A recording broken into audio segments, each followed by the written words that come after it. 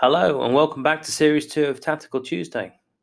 Now, before we begin, did you make a note of all the relevant dates and create yourself a loose schedule and your personal deadlines for 2020?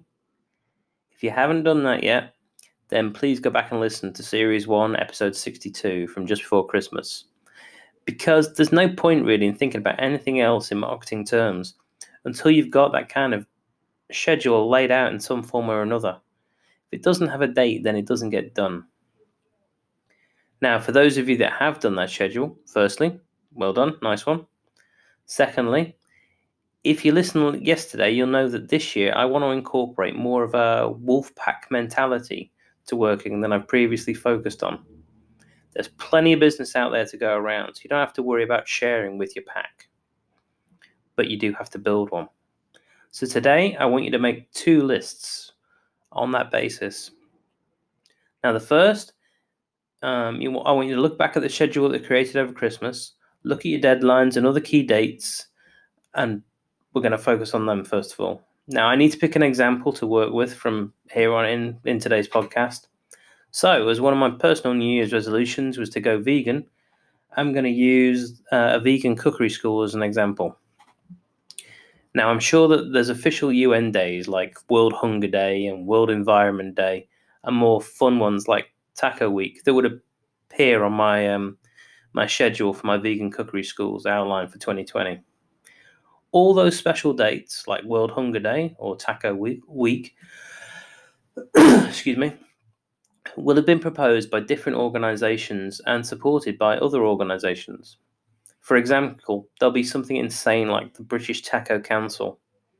World Hunger Day will have been established by the UN, but a lot of big charities that focus on hunger will be doing stuff for it. So, we're going to create a list. We're going to check out websites of the days themselves and of organizations that we know have supported it. So, do searches on the week and see who pops up in articles, and do searches on charities and the day to find articles on what that charity did previous years. So we're going to do a bit of research. We're going to make some notes of those that have been involved in a day in the past, those that have organized a day. We're going to see what they did, make some notes of the ideas you like, and importantly, also make a note of the messages they put out. So let's say for World Hunger Day, Save the Children did a fundraising campaign talking about how you can feed a child for just £1 per day. Okay, so that's our list, our first list. Now, the second thing I want you to do is to make a list of 100 other individuals, brands, organizations that have a bigger impact than you in your area, but don't directly compete. So for a vegan cookery school, it'd be people like environmentalists, vegan athletes, restaurants, people who promote growing your own veg, nutritionists, those kind of people. Oh, I should say, before you create that list, I want you to divide the number 100 by the number of social media channels you use. So if I had a vegan cookery school and I use Instagram, Facebook, I write blogger recipes and I do YouTube recipe videos, then that's 4. So I want to find 25 Facebookers, 25 Instagrammers, 25 YouTubers, and 25 bloggers that are connected to veganism. Now you have 2 lists that will help you build your wolf pack this year. So I want you to start getting in touch with both lists about collaborations. Now the trick here is to use one to feed the other. Hey, Save the Children. For World Hunger Day this year, I want to come up with a load of vegan recipes that you can make for under £1 and talk about their taste and nutritional value to show people so people can see how big an impact that £1 can have on a child's life. I'm going to partner with a leading nutritional influencer and a leading vegan athlete influencer is also going to try to live on our £1 recipes for a week and stay fit. Okay, so that's the kind of pitch to list 1. List 2 would be something like, hey, nutritionist, vegan athlete. I'm a new vegan cookery school, and I've put a proposal forward to help Save the Children raise £1,000 this year. The idea is to demonstrate that kids really do benefit from every £1 donated by creating vegan recipes for less than £1. I'm looking to build a collaboration between us all across our media channels.